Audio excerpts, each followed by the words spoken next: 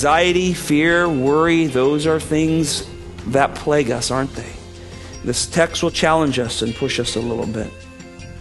The Word of God reads this way, verse 6, "Be anxious for nothing, but in everything, by prayer and supplication with thanksgiving, let your requests be made known to God. And the peace of God, which surpasses all comprehension, will guard your hearts and your minds in Christ Jesus." Finally, brother, whatever is true, whatever is honorable, whatever is right, whatever is pure, whatever is lovely, whatever is of good repute, if there is any excellence, anything worthy of praise, dwell, reckon, think, meditate on these things.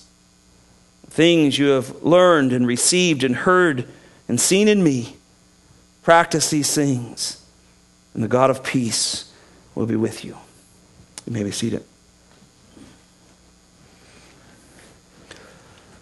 Father in heaven, we ask you and we plead with you that your Spirit would be with the preaching of the word today.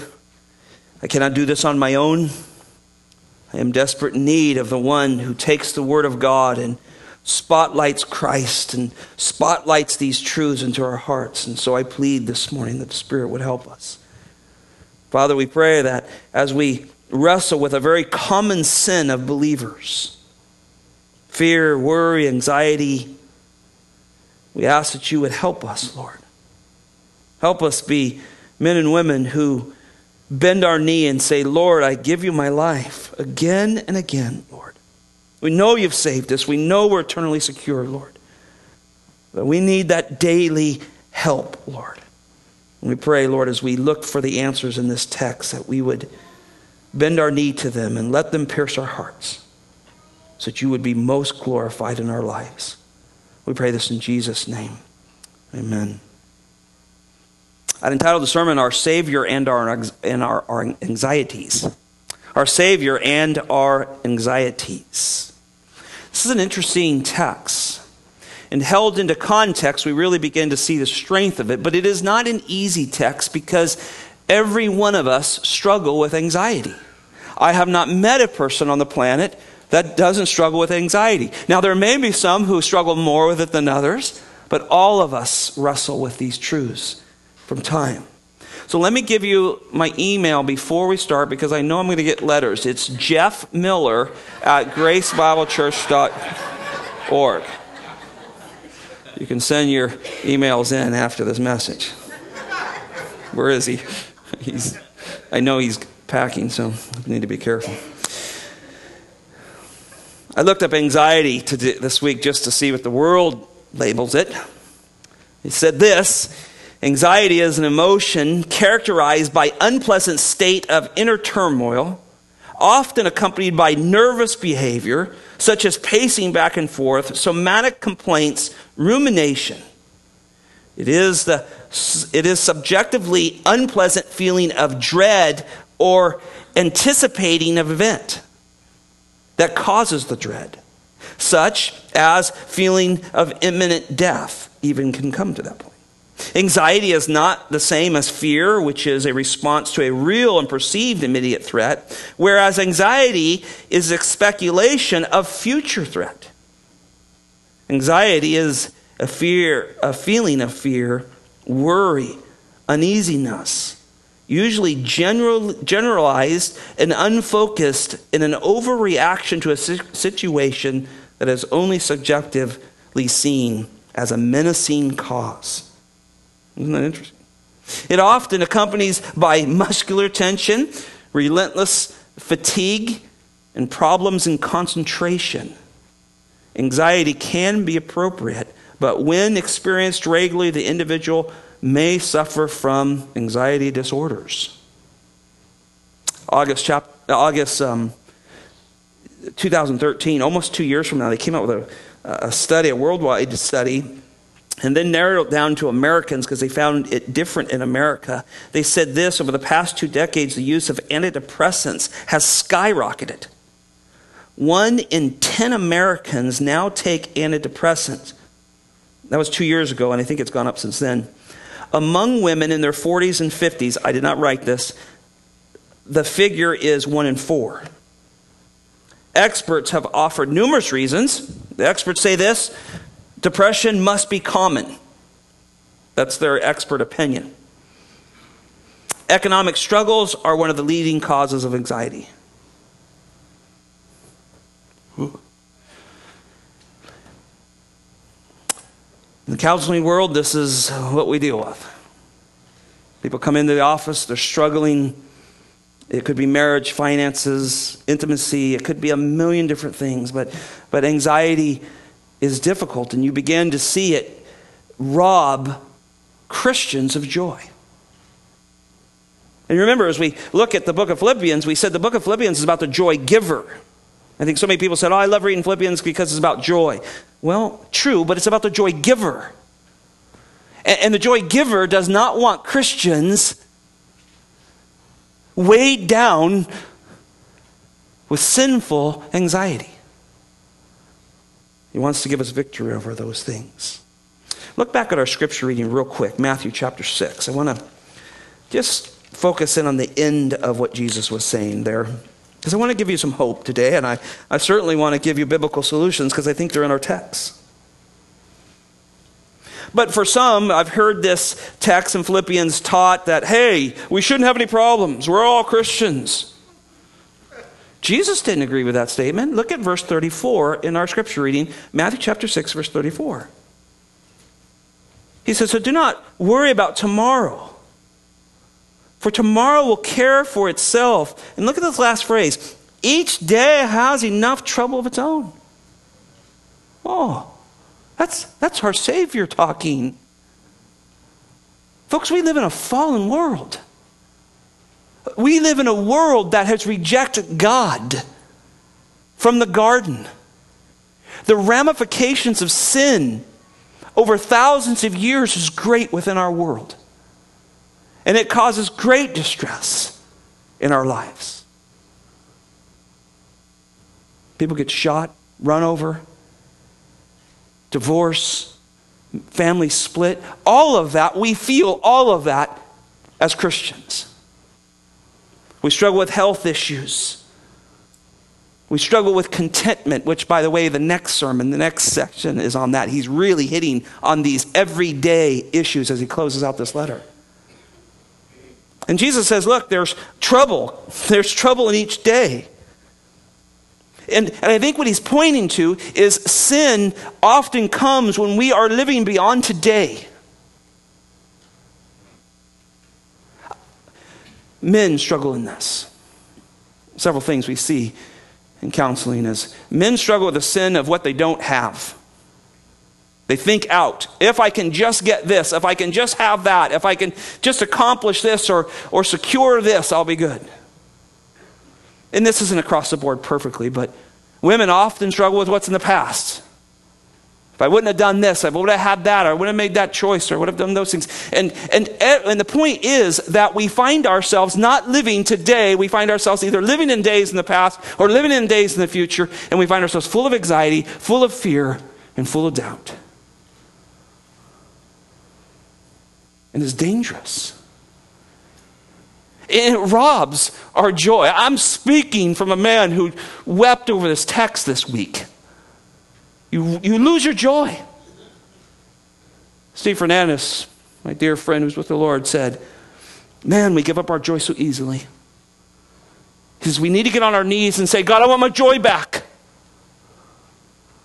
I want my joy back. And if you're willing to look at it, you'll find that I lost it because I'm not content with what God is giving me, or I'm upset with where He took me. And anxiety builds, and it builds, and it builds, and it destroys relationships and friendships, and it becomes a sin issue. Jesus reminds us in this text, what are you worried about? I'll feed you. I'll clothe you. Think about where this lies within what He's about to do. He is about ready to go to a piece of wood and lay His life on it so that your eternal security is secured forever. He did that. But yet He knows we're living this world. This text, as you turn back to Philippians chapter 4, is a text that just rocks your world every time you study it. Because like the scriptures, in most cases, unearth issues that we are not bending our knee to.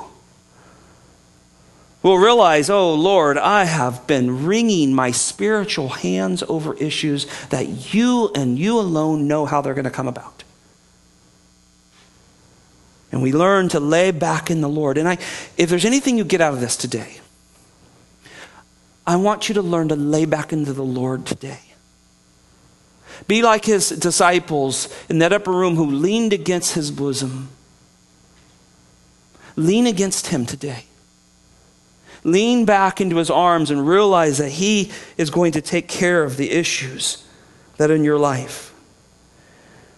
When I was a little boy, after I got saved, and I began to grow in Christ, I remember this saying coming to me and just wrestling with this saying because I was just a normal little boy who, was struggling with pride and all those type of things. But I remember one day, just clear as a bell, and I've used this throughout my ministry for many years, of just saying this: God, you did not save me in order to drown me.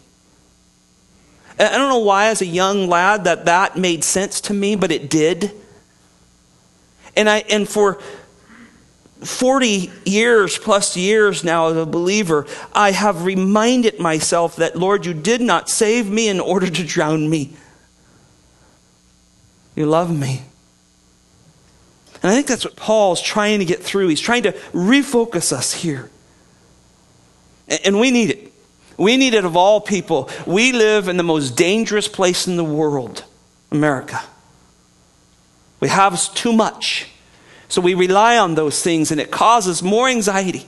You just got to travel with us a little bit and go overseas and see people who live in grass huts and have nothing. They don't have anything to worry about. They really believe Matthew 6, the Lord has to provide the food for this day. They literally live that way in many cases. So I think this text will pierce our hearts if we'll let it today. And I pray that it will rally your strength in the Lord as it did mine again this week. Let's look at a couple of thoughts this morning. 1, react to anxiety with fear.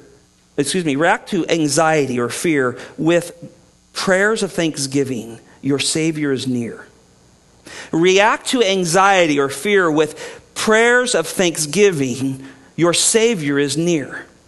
Remember in verse 4, right at the end of our text last week, and we touched on this, but I think that the context is still flowing here. Let your general spirit be known to all the world. This gospel's affected us. We're no longer angry, mean people. There's a gentleness, there's a generousness about us now that has come over us since the gospel. But then he says this little statement, the Lord is near. And some people said, oh, he's coming back soon. True, he may be coming back soon, but I don't think that's what he's talking about. He's talking about he's right here with you. He's here in every circumstance that you go through. People write poems of footprints in the sand, that type of stuff, trying to remember this. He's near. And that's the context. He's near with you. And in the verse before that, he says in verse 4, rejoice in the Lord. Rejoice, again I say rejoice. What a great verse. George Whitefield, the great preacher who God used to bring great revival in this country and in Europe, said this: let men and devils do their worst, I will rejoice in the Lord. Yea, I will rejoice. And men and devils, and sometimes you can't tell the difference between them, are trying their best. And they could have presidential seals and wear black robes. I mean, it's amazing what's going on in our world today. And Whitefield reminded his hearers, look, men and devils can do their worst, but we choose. There's a choice that believers have here to rejoice or to fall into depression. And we of all people, redeemed by the blood of Christ, it ran from his veins so that you and I would be saved. Astounding. And yet we worry and we fret. And so Paul says, don't worry, rejoice. And I tell you again, rejoice. I'm not going to say it once. I'm going to remind you again. Rejoice in the Lord. And the Lord is near. He's listening. He's here. And I think the answer is just amazing. It's prayer. It's prayer within this verse. Notice he says at the beginning of verse 6, he says literally, in no way be anxious. He actually used an imperative there. It's a command. You know, and we know command forms, right? We know imperatives. You hear me talk about that all the time as I preach. They're not suggestions. They're not, well, maybe when you get around to this. They are commands. And it's interesting. He literally says, be anxious for nothing. Or literally, I wrote in my notes, in no ways, be anxious. The Lord is near. And I read that and I go, man, Lord, I hear it here, but I struggle here. What about this? And what about that? And this could happen. You ever get that world clock email that comes every once in a while and shows you how many people are dying every second? You look at that and you go, there's a lot of people dying every second. And the cancer statistics, oh my goodness. I don't know who's putting that stuff out. Maybe the people are selling the drugs to fix the cancer. So I don't know, but it's scary when you read some of that stuff. And your children, oh my goodness, your children. What's going to happen to our next generation? See, this is all going through, and Paul he's aware of this. He knows this. He lives within a very anxious society. A world dominated by a Roman world that presses their deity of their religious leaders onto people. And soon after this is written, they'll kill Christians for sport. In no way be anxious, he starts it out. It's a strong statement here in verse 6. But notice, he says, because you're a people of prayer. No way be anxious, because in everything you're going to pray and you're going to petition and you're going to come with supplication with thanksgiving in your heart and in your mind, because he ties that into verse 7, and you're going to let that be known to the Lord. He gives the answer to our anxieties. Do you pray enough? Anybody want to come up here and say, I pray more than I need to? I'm all out of prayers. I mean, we just don't. And just think for a moment who Paul's telling you to pray to. Oh my goodness. Pray to the one who holds all things in his hand. Pray to the creator of all things. He knows all things, sees all things. Literally, the Bible is replete with verses that tells you that all things are before him. There's a Hebrew word that he uses that past, present, future, all things are right before him. This way he can judge when judgment comes. It'll all be right here. The past all the way back to Adam and Eve, and all the way back into the early passages of Genesis to the last person on earth. All that is in his face is right there. He sees it all. That's who you're praying to. We don't pray to some tree, some piece of wood somebody carved out. We pray to the Creator. See, my anxiety goes down when I think about that right off the bat. I begin to go, oh, yes, this is the God of Hebrews 4:13. All things are laid bare before him.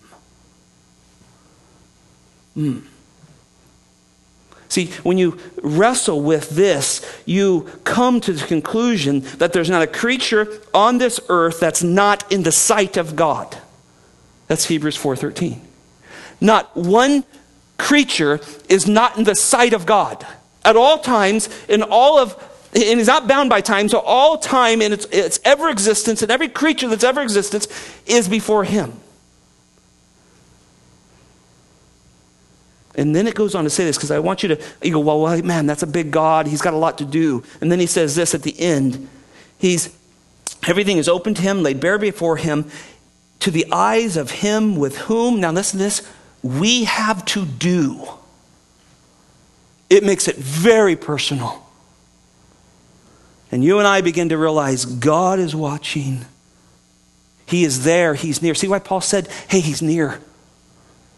When you pray to a God who is near, it changes your prayers. You don't maybe start out with a list of things you think you need. You start out with, hallowed be your name. You start out with worshipful. Look with me at Romans chapter 11.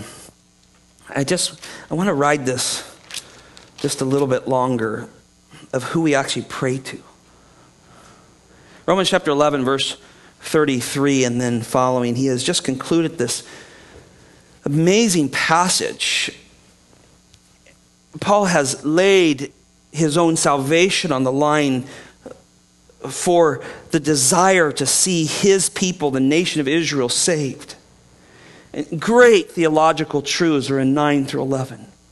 And at the end of this mind-blowing truths that he lays out, he gives us these 3 verses, and they are portions out of Isaiah and Psalms. He says this, verse 33, "Oh, the depths and the riches, both of the wisdom and knowledge of God. How unsearchable are his judgments and unfathomable his ways." Literally, the idea is you can't get to the end of him.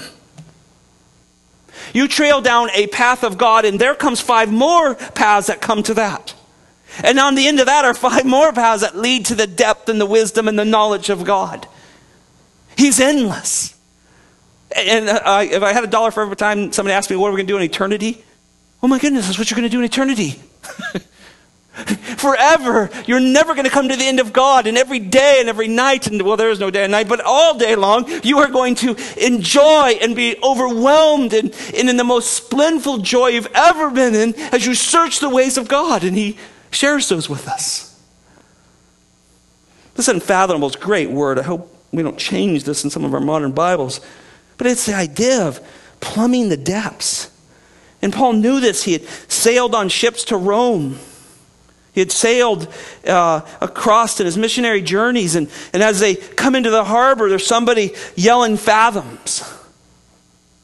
Because they're getting into lower ground. And finally they get into certain ground. And they need to now anchor now because they can't go any farther. But as they leave, they reverse that. And they keep saying the fathoms that they're at as they leave the harbor. And finally they get to the point and they go, unfathomable. It's deeper than we can ever imagine. And we can't tell you how deep it is. Oh, I like that. That makes sense to me. Oh God, you are unfathomable. Then he says this, verse 34, "Who has known the mind of the Lord, and who has become his counselor?" The world right now thinks they're the counselor of God. They're trying to redefine his marriage. They're trying to redefine who he is and what he likes and what he doesn't like. They're redefining him. And he says, who's been his counselor? You don't want to be that person, that man or woman who stands before God and says, well, I didn't like your view on this. First of all, every knee will bow and every tongue will confess that he is Lord. See, I want to push us a little bit of who we talk to when we pray. And part of the problem is we don't talk to him enough. And then we worry and fret and we become full of anxiety.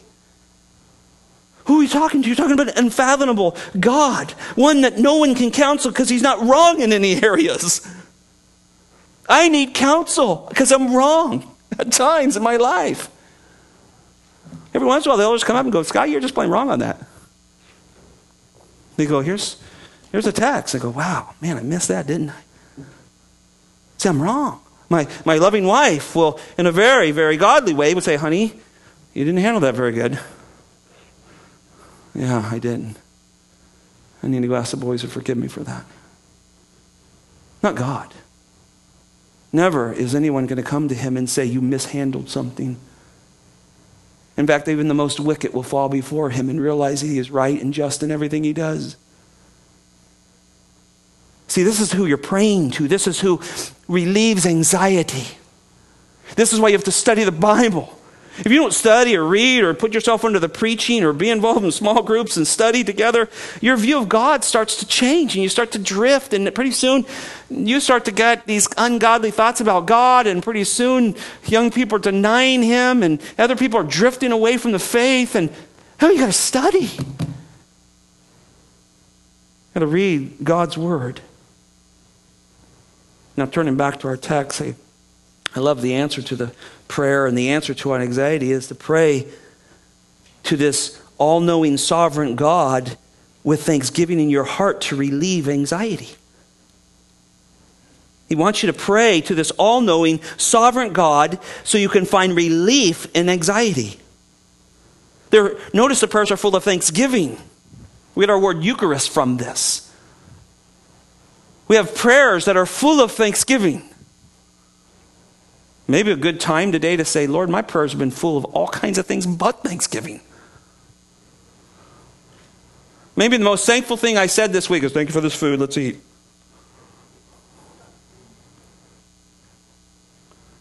See, when our hearts are grateful, our fears are relieved.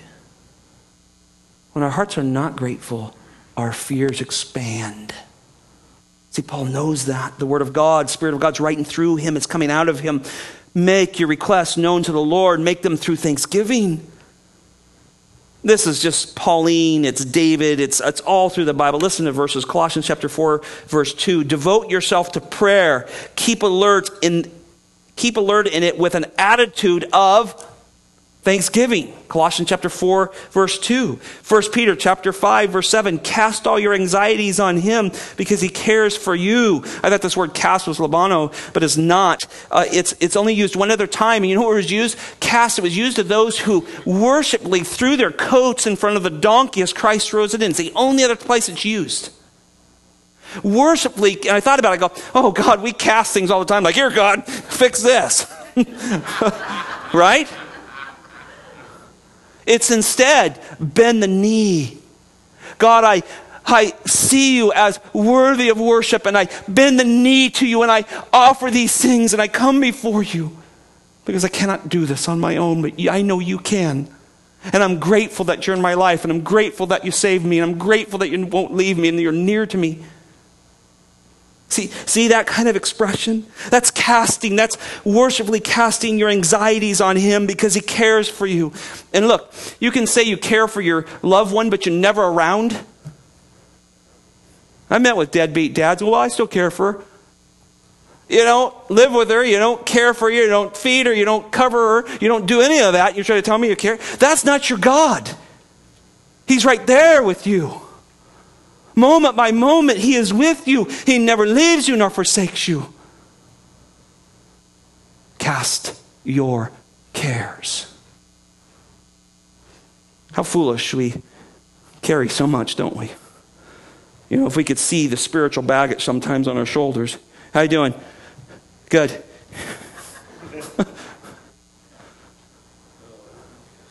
What a horrible feeling that is when we do that. And you and I do it, don't we? Be honest. How much do we carry every day and we go, I never prayed about it. I made some major life-changing decision for my family. I never prayed about it. Can we call ourselves fools when we do that? I think that'd be appropriate. David says this. Psalm 62:11. Once God had spoken, twice I've heard this, that the power belongs to God. Wow. Power belongs to God. So the God who owns all things, controls all things, I don't think I'm going to ask him anything. I think I'm just going to do this on my own. See how foolish it is? Psalms 95:2. Let us come before his presence with thanksgiving. Let us shout joyfully to him with psalms of praise. 1 Peter chapter 1 says he holds, through his power of his hand, holds our salvation in it. Promises to make sure that you know that he'll never leave you. The writer of Hebrews says, I'll never desert you, nor will I ever forsake you. 2 Corinthians 1:21 says, for as many as are the promises of God in him, that's Christ, they are yes. Therefore also through him we are amen to the glory of God through us. We agree with him. And you go, well, Scott, okay, that's good times. What about suffering? Listen to 1 Peter chapter 5, verse 10. After you have suffered for a little while, Jesus promised himself that we were going to go through trials and tribulations. He said, the God of all grace. Oh, I love that little phrase. When you read it, it's constructed. First of all, it sets your suffering. Then there's those little parentheses, the God of all grace. Because you don't want to forget who's going to do this. Who called you to his eternal glory in Christ, because that's how you come to him, through Christ, and you get his eternal glory that comes through Jesus Christ, will himself perfect, confirm, and strengthen and establish you. It's a promise from God. I love Philippians 1:6. We had a great time in that. At the beginning of the study, it said, for I am confident of this very thing, that he who began a good work in you will perfect it until the day of Christ Jesus. You go, well, I don't feel like I'm perfected yet. You're not. You still got time. You may turn the roaster oven up a little bit, but he's going to get you right where he wants you. Are you going to come willingly, or are you going to come with a person full of anxiety? See, when I read this, I go, oh Lord, it's hard for me to fall into the sin of anxiety when I'm here. One other sin that I think goes with anxiety is a sinful doubt. When you and I, in a sense, when we don't go to him, there's a sinful doubt. Why didn't you pray about it? Maybe because you didn't believe he was going to do what you wanted him to do. Or maybe he was going to give you an answer you didn't want. See, sinful doubt will add to your anxiety. And the reason is because you fail to believe him.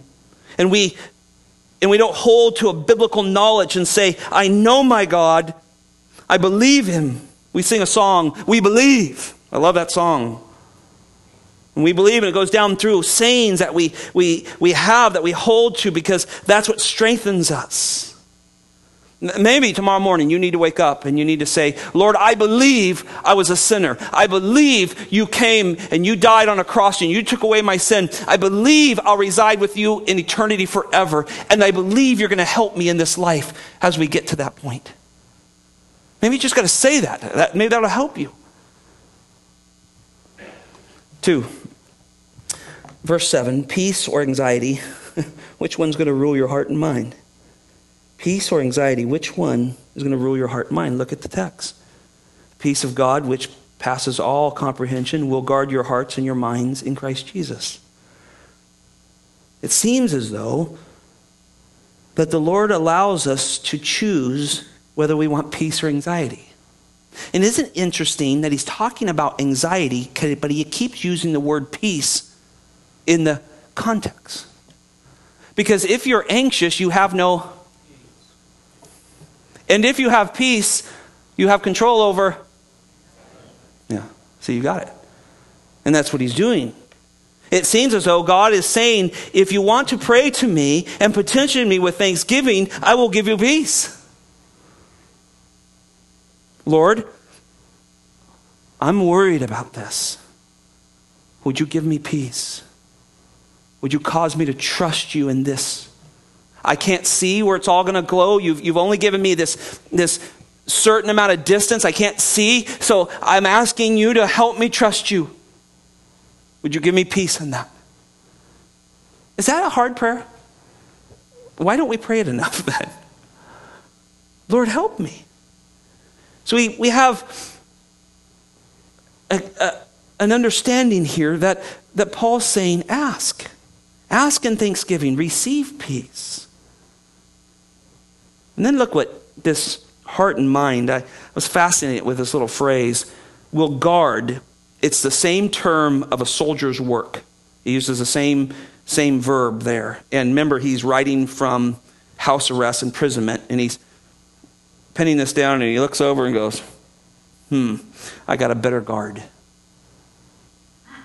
I don't think this guy could fight off the masses that would like to kill me. But I know one who can guard not only my body, but he can guard my mind and my heart. And he says, look, there is a peace that can guard your mind and heart. And you go, Paul doesn't understand my issue. You go, he's chained to people. He understands. Think about this. when anxiety rules our hearts and minds, massive problems happen. First of all, how do you feel when anxiety rules your heart and mind? How do you feel as a person, physically, spiritually, emotionally? How do you feel when you are gripped with anxiety? We've all been there. How do you feel? Is that a great feeling like, boy, let's do this again? Second question, are you very fun to live with when you're gripped by fear and anxiety? All the elbows that are in the ribs, pull them out, because you're difficult too. See, it messes us up. I mean, I just kept thinking about some questions. I won't read them all, but how does it affect your marriage? How does it affect your parenting? How does it affect your discernment? Boy, we need discernment in this world today.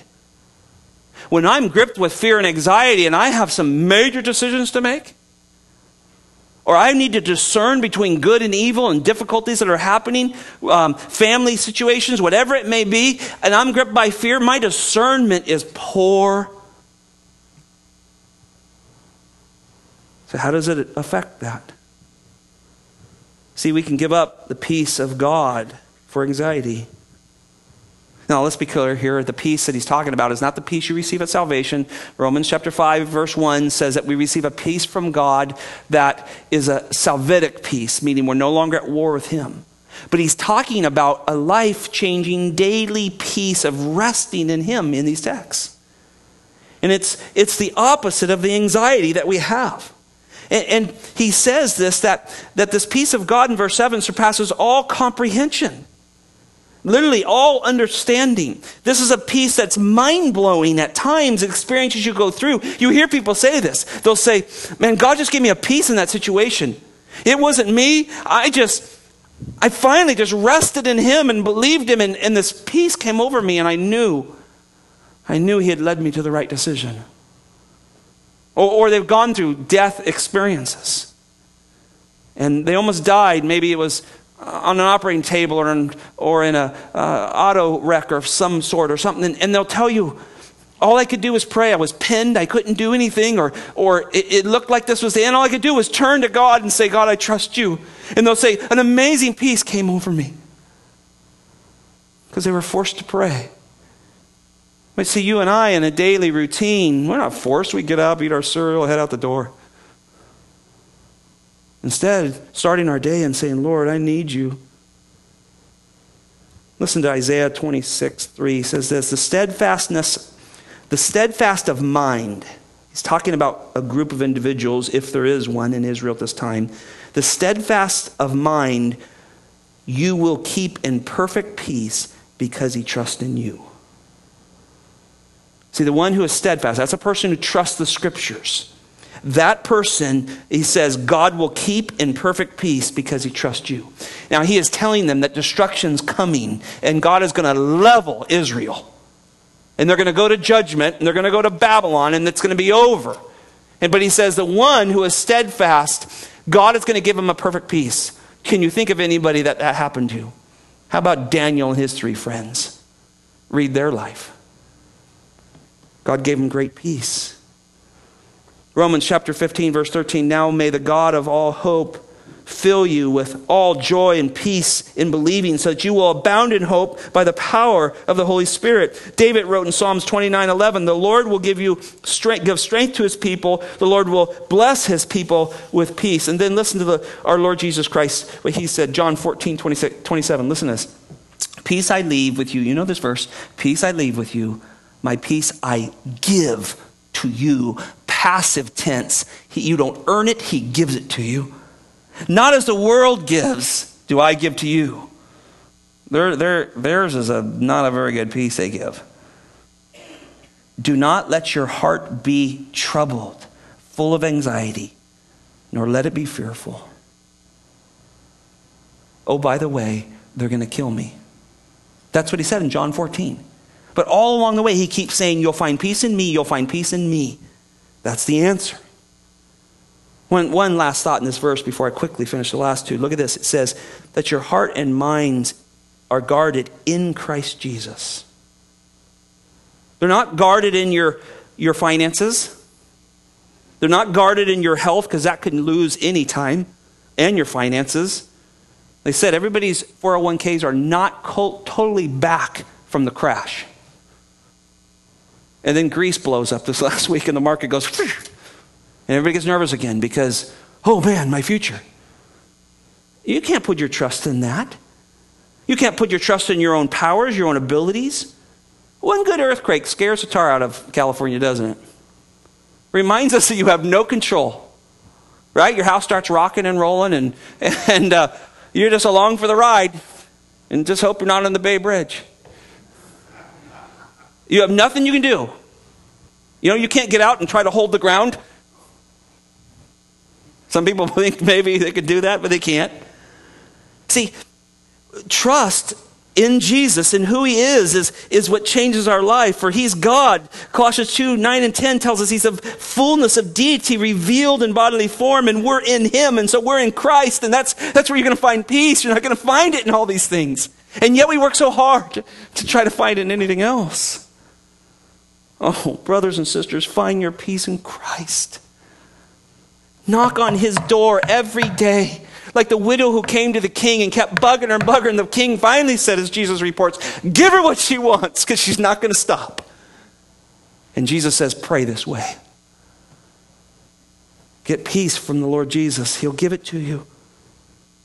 Third, victory over anxiety through the beauty of Christ in his word. He says finally in verse 8, and that doesn't mean he's quitting. I think he's coming to the final conclusion of how to beat anxiety.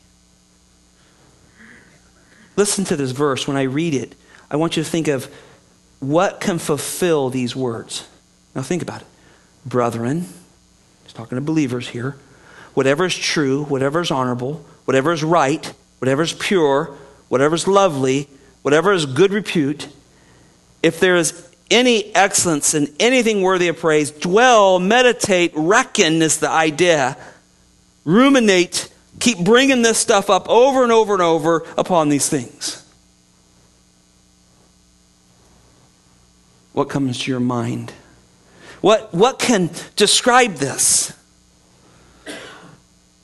I mean, there's some things. I think of my wife here, my family, my church. But all of those things can fall short, right? I believe firmly, as I've studied this, he's talking about Christ and his word. Think about it now. What else can do this type of stuff? What else can bring you? What can fulfill this description? Think about Christ. He is true. He himself said, I am the way, the truth, and the life. No man. Nobody gets to the Father except through me. I'm truth. Government's not truth. My followers are not truth in and of themselves. I am truth. He's one that is the standard of all truth. Think about the word honorable means to be revered or worship something. You can't put anything else in there. I can't even put my wife in that section because I can't worship her. I can't put her above God. I think Paul's saying these are the things you need to dwell on. These are the things you need to meditate on. Think about his reverence. Think about his worshipfulness of who he is. Next, he says, he's right. Whatever is right. The word, we get the idea of a righteousness or an unchanging standard. People say, well, why doesn't Christ ever change? He doesn't have to change. He's not wrong in anything, ever. So he is the standard of righteousness. He's beautiful to look on. This is the idea of pure. He's holy. He's morally perfect. He's clean. He's undefiled. This word lovely is a sweet, gracious, generous, beautifully patient person. Paul says you got to think on these things. Oh, this is Christ. Now, insert the Word of God here in this area. The Word of God in the gospel. Well, the Word of God is true. It's absolutely trustworthy. We go to the bank on this book. We're going to go to jail on this book someday. Get ready, guys. Because we believe it. It's true. If it isn't, we're in trouble, because then we got to allegorize everything. We go, well, that's not true, but this is, and that's not, and we got a Bible full of holes. It's either true from the beginning to the end, or it's not true at all, right? What if I meditate on truth? I'll probably deal better with a falsehood that causes my anxiety. Think about the Word of God from a standard of honorable. We here at Grace hold a high view of the Scriptures. We hold a high view of the gospel. The gospel draws us to worship. It's honorable. The Word of God is honorable. It gives us everything we need for life and godliness, and it brings us and draws us into worship. It's right. The Word of God is a perfect standard for our lives. The gospel is what the world needs. It's what we need to repeat to ourselves on a daily basis. It's pure. The Word of God is clear. It's without error. It's undefiled by men. The gospel is pure because Mark 1:14 and Romans 1 say that it's the gospel of God. God made the gospel. And it's lovely because it's the most beautiful truth man could ever hear. I have heard sermons on this text. I read commentaries this week that talked about a lot of other things that maybe they thought this was, but none of that stuff can end my anxiety. Christ and the Word of God can end it. It can be the answer that I struggle with when I turn to Him. Do you want to beat anxiety? Thank you. It's hard. It's hard. Let's be honest. We don't want it. Dwell, meditate, ruminate, reckon, think deeply about Christ and the Word and the gospel. Every time your mind goes to some fears that are gripping you, what if he does this, or what if she does that, or what if they say this, and what if? Oh Lord, I trust that you died on a cross for me. You know what I'm going through. I put my life in your hands. Will you help me through this? Will you give me wisdom and discernment? Some of you have such amazing jobs. I think about your jobs and I go, man, I hope they're praying. Because they have some decisions that affect me. Some of you have been given such incredible jobs that affect the world and the way it functions. Some of you have children in your home that you make choices for, and you need to choose rightly. Oh, dwell on these things. Meditate on these things. Let your heart be consumed with them. As I go to the last thought, let me just really want to be practical here. Maybe you need to go home. You need to write down a list of things that cause anxiety in your life. And then you need to write counterpoints of the Word of God, of the glory of Christ and the gospel to each one of those. Write them down. Wouldn't it be fun to get rid of this stuff? People said, they'll come in my office and say, Pastor, I've always worried and fretted over A, B, C. Always? Always. It was a little girl or a little boy, I worried about this. Christ can beat it. He is sufficient for it. Now, I love the fourth thought. Did I put that up there? Prayer must turn to practice in order to have victory over anxiety. I want to do this quickly, but he uses the word passo here. It's an imperative again. He's saying that you must repeat or practice these things continually. Notice in verse 9, these things that you have learned and received and heard and seen in me. Notice all the senses that are there, right? You learned them, you received them, you heard them, you saw them, everything. What I did, I led you to Christ. Then he says, here's the word that's the imperative, this prasso here. Practice these things and the God of peace will be with you. So prayer must turn to practice. You can't say, well, I prayed about it, but nothing happened. Well, did you do anything? Did you actually say, well, I've prayed about this, now I'm going to act on this. I choose to rejoice and trust in the Lord in this area. There's practice. And you go, well, what does that look like? Well, Paul said this about himself. He said, for I am determined to know nothing among you except Jesus Christ and Him crucified. If you go into my office, it's written on my wall in large letters. So Pastor Scott reminds himself every day when he sees that. Oh, well, I'm worried about this. He said, I'm worried about the cross. I'm consumed with the cross in Jesus Christ in everything. I don't know anything else. I just know the cross. So I go, well, how does that mean in healthcare? Jesus died for me. He's not going to let Obamacare destroy me. Did I say that? Right? I mean, seriously, we have such changing stuff going on. We're wrestling with the church. He died for me. His blood ran for Scott Manez. They pierced him. God judged him for Scott's sins. Every one of them, he put them on his son for me. And you're worried about health care. Oh God, I pray that you will take care of our family. You will meet our needs. Our life is in your hands.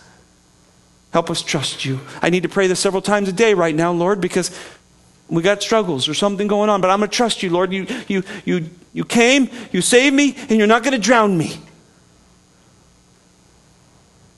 Do you need to pray that prayer? 2 Timothy 2:15, he says to rightly divide the word of God. Are you rightly dividing the word of God? Are you dividing the word of God at all? Jeff hit us last week. We're halfway through the year. Are you reading? I can't say, well, Lord, I don't know what to pray, because you don't know the Bible. Read the Bible. You'll know what to pray. See, he says, do these things. I want to close with just one text, chapter 3 of Colossians. Just go over one book, and I promise we'll be done.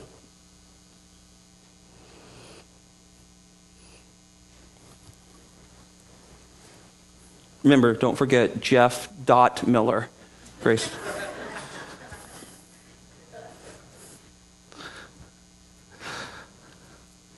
Colossians chapter 3, verse 15, it says, let the peace of Christ rule in your heart. Wait a minute. That's what he said to the Philippians. Because anxiety wants to rule our heart. He says, let the peace of Christ rule in your heart, to which indeed you were called into one body. And then here it is, be thankful. Verse 16, let the word of Christ richly dwell within you. Whoa, same verb? Dwell? See, he wants you to dwell in the word of God. You go, well, I'm anxious. Well, you probably don't read your Bible enough. And you don't talk to him enough. And so we get anxious, you and I both. Let it dwell with you with all wisdom, teaching, admonishing one another with psalms and hymns and spiritual songs, singing with thanksgiving in your heart. There it is again. Oh, it is well with my soul. I feel terrible.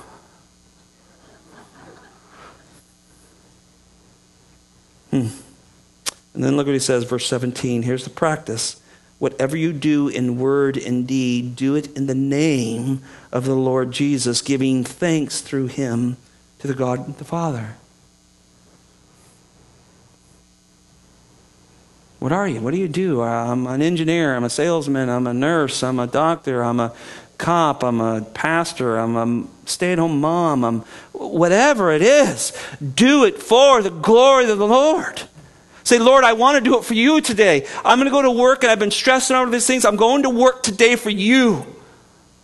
I'm going to drive every nail. I'm going to fill out every form, and I'm going to give you the glory for it. Will you help me do it? Ask him. You have not because you ask not, he tells us. And I promise anxiety will start to flee. Father, there's so much more to be said on this text, and I feel as though we could preach it over and over, because these are real issues, Lord, we wrestle with. They're hard, Lord. We battle with things that consume our minds. And Lord, we'll often turn to worldly things to find rest and contentment. And then we'll find that that doesn't work. They come right back as soon as we come home from vacation, or as soon as we have to deal with it again. So Lord, our answer is Jesus, and it is the gospel. And that's what Paul's trying to get us to, Lord. So I pray that you would help us. Lord, may we not be a church full of worrier warts and people full of anxiety. God, may Grace Bible Church be a group of people that lay those things down daily before the cross. And then you give us victory over those things, Lord. May it be well with my soul, whatever you bring, because we've been talking to you, we've been living for you, we've been chasing you. And we can sing, well, it is well with my soul. Lord, thank you for this message. May it Pierce our hearts as we go. May it not be just a Sunday message, but at Monday, may it ring true as much as it did today. In Jesus' name, amen.